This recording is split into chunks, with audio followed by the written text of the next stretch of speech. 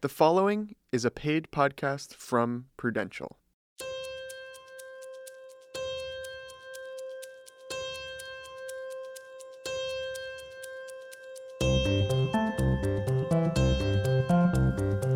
Welcome to Wealthwits, a podcast about money made exactly for you. I'm Faith Saley. So, you're an optimistic avoider, and you're in your 30s. Well, I've done a little research about what it's like to be an optimistic avoider in your 30s, and I'm here to share that information with you. Let's start with the avoider part. I went out and asked some optimistic avoiders about their finances. Here's what they had to say about money. I don't really have a plan of how I'm going to get to be a saver. I think right now I'm just doing. I'm disinterested in learning the things that I need to learn in order to become a saver, and that disinterest causes anxiety. You know, I'm a creative person, and I'm not generally the kind of person that wants to think about numbers at all. I've never really stressed about money because I feel like I'm blessed and that the money will come. So here's what I learned. For optimistic avoiders like yourself, money is probably not your top priority, but you're okay with that. Probably you feel a lot more relaxed about your finances than most people. When I think about the most quintessential optimistic avoider, I think about a woman I met named Lauren. She would rather do anything than balance a checkbook. She's too busy living life. I got Lauren to sit down with me to tell me her thoughts on her finances. My name is Lauren. When I was working, we didn't have 401ks and things like that. So I didn't think about that. I needed things to retire on. When I first came here, the one thing I noticed was you have to save.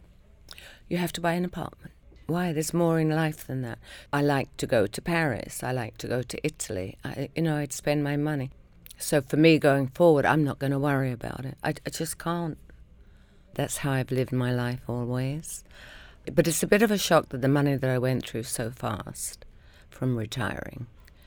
But it hasn't changed the things I do in my daily life. I wanted to know what some financial experts would have to say about your financial behavior type. And I wanted to ask what advice they'd have for someone like Lauren. I turned first to Amanda Clayman, a financial therapist and wellness expert. Here's what she had to say. We have to understand and accept that all financial behavior has meaning. And when someone is an optimistic avoider, they are making a choice to put their energy and attention somewhere other than money. Let's talk about Lauren, who is a quintessential optimistic avoider. I even love her accent. What advice would you have for Lauren? I loved Lauren. Like you, I sort of responded to her accent and her attitude. You could see that she is fully who she is and has been since the beginning, which is delightful. In terms of advice, I feel like one of the things that Lauren is experiencing is that there's a disconnect between the sort of strategies that worked in her life while she was a working person, and now where she finds herself today. So I would want to explore with her sort of how much of a gap is there. It's not too late for Lauren to figure out some kind of balance between enjoying life in the moment, but making sure she's caring enough for herself financially. Absolutely. It's not too late. It's never too late. Optimistic avoiders can be pretty happy-go-lucky, carpe diem people. What are some of the opportunities of falling into this behavior type? I think that there's a greater sense of connection to the moment, that people who are optimistic avoiders feel intuitively guided in a way that is comfortable to them. Very often, though, what they'll do, and it sounds so unromantic, but it is in a way sort of strategic, is they partner with someone who balances them out. So they need another perspective in their lives that does put up the hand and say, hey, let's think about the future. Let's be disciplined. Have you seen that working well? Money types are not unrelated to other parts of the personality. So a person who's an optimistic avoider, you may love this person's joie de vivre, their fun, their sense of possibility. What are some of the disadvantages and risks of being an optimistic avoider? Well, Oftentimes, optimistic avoiders sort of run into crisis that they didn't see coming, but anybody else could have easily seen coming. Like if a sort of medical issue comes up or anything that sort of creates disruption in how money's going to come in or go out in their life. They're not prepared. I keep wondering what happens to optimistic avoiders when they get older and older and older and maybe want to retire. Well, I do find that people either sort of outgrow this or they are intuitively guided in order to set something up with just enough time to sort of cover their bases. People often sort of expand their social network when this is their money type, such that they have people that they can go to who can really help support them. They depend on the kindness and generosity of the people in their lives in a way that feels very affirming to them. Amanda, thank you so much.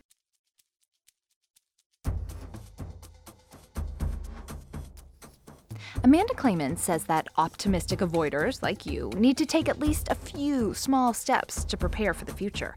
So what should you do?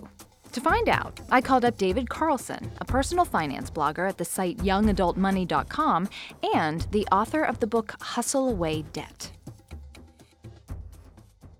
Are there any money-saving tools that you would especially recommend for optimistic avoiders? Yeah, I'd say that setting up direct deposit into a savings account, or if you're employed by an employer who has a 401k plan, setting up those automatic contributions from day one. It might not build up much right now, but you don't see the money. It automatically goes into the account. Eventually, you're not going to miss it. That will help you build a nest egg without actually having to think about building it.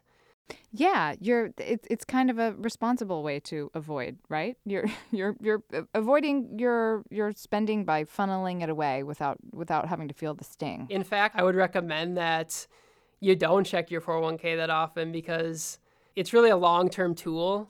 So if you just continue to make your automatic contributions, don't get worried when the market goes up or down. Over the course of years or decades, you're going to be in a good spot.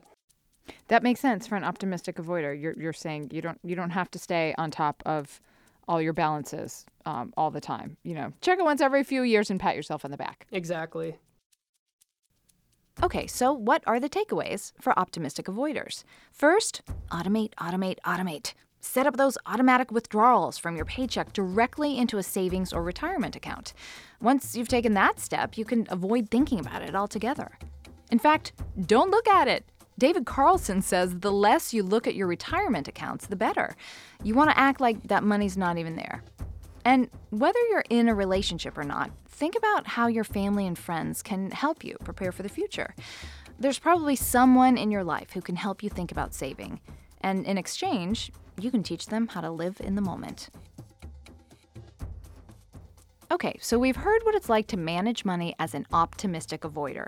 But to get the full picture of your financial situation, we also have to think about your current stage of life. What's unique about being in your 30s? What might be some of the challenges in front of you right now? And what about the opportunities? Out in the world, I also asked some folks in their 30s for snapshots of their finances. And this is what they told me. When I turned 30, I definitely saw myself more as like an adult.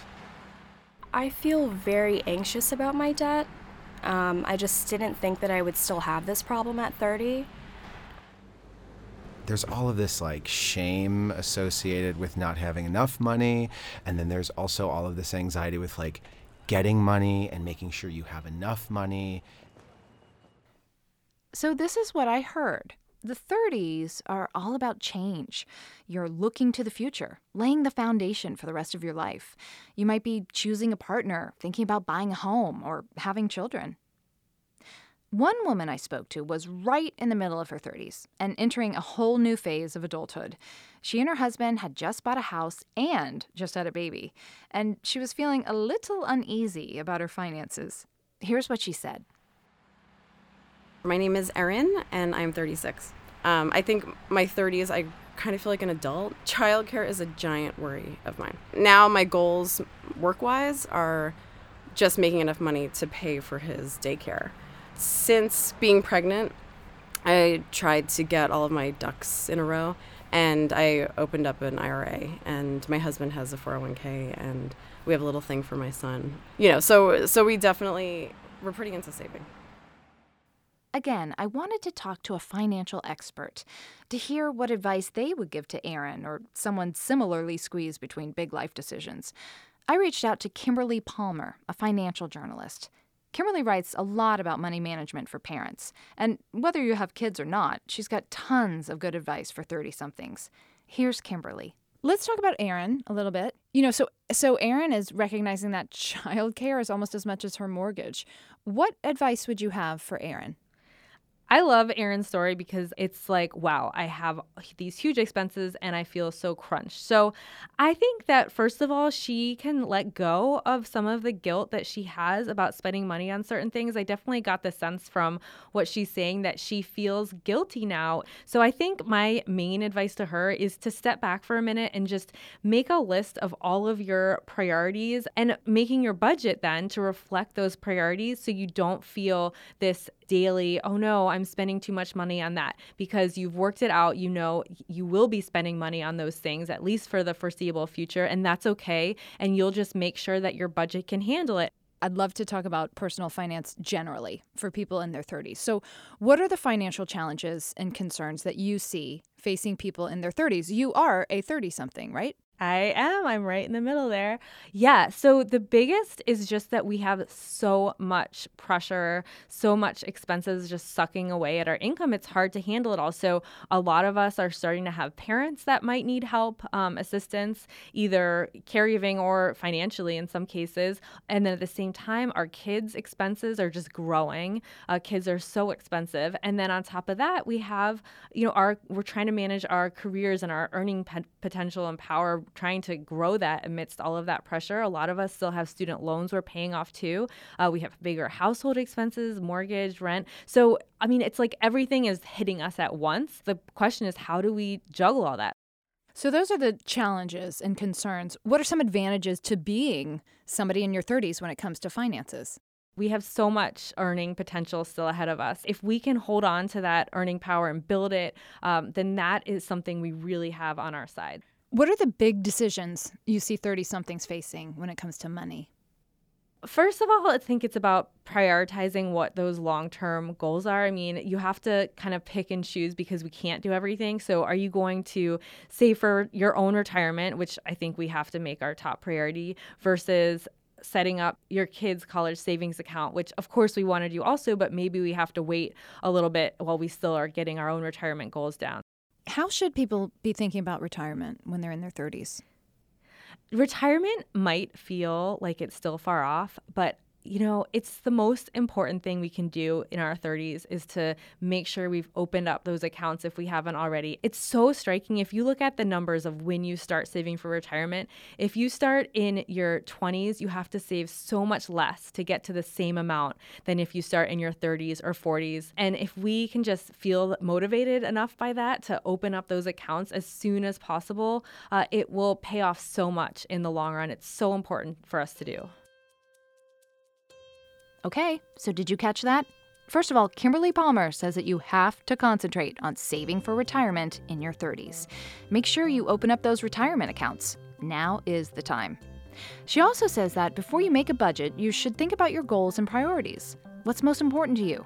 And then make sure you've organized your budget to reflect whatever it is you most want. Because ultimately, how you spend your money is just a reflection of your values. And we learned that in your 30s, you still have tons of earning potential. So make sure you're taking steps in your career to keep maximizing that potential. Go after that promotion. Ask for that raise. Last of all, we want everyone to know that if you've made mistakes or been out of balance with your financial choices, there's no shame in it. Every financial expert stresses that it's never too late. You can make meaningful changes starting today. So whatever you do or however you feel about money, no matter what age you are or behavior type you fall into, it's okay. You just need to be aware of the kind of person you are when it comes to your finances so you can grow. And more importantly, be happy. That's all for this episode of Wealth Wits. Special thanks to our guests, Amanda Clayman, David Carlson, and Kimberly Palmer. And special thanks to Lauren and Aaron for sharing their stories. If you want to learn about money matters at other stages of life, or if you're curious about other financial behavior types, check out slate.com/explore wealthwits. You can also subscribe to the entire series wherever you get your podcasts. And if you like the show, why not let people know by leaving us a good review? I'm Faith Salie. Thanks so much for joining us.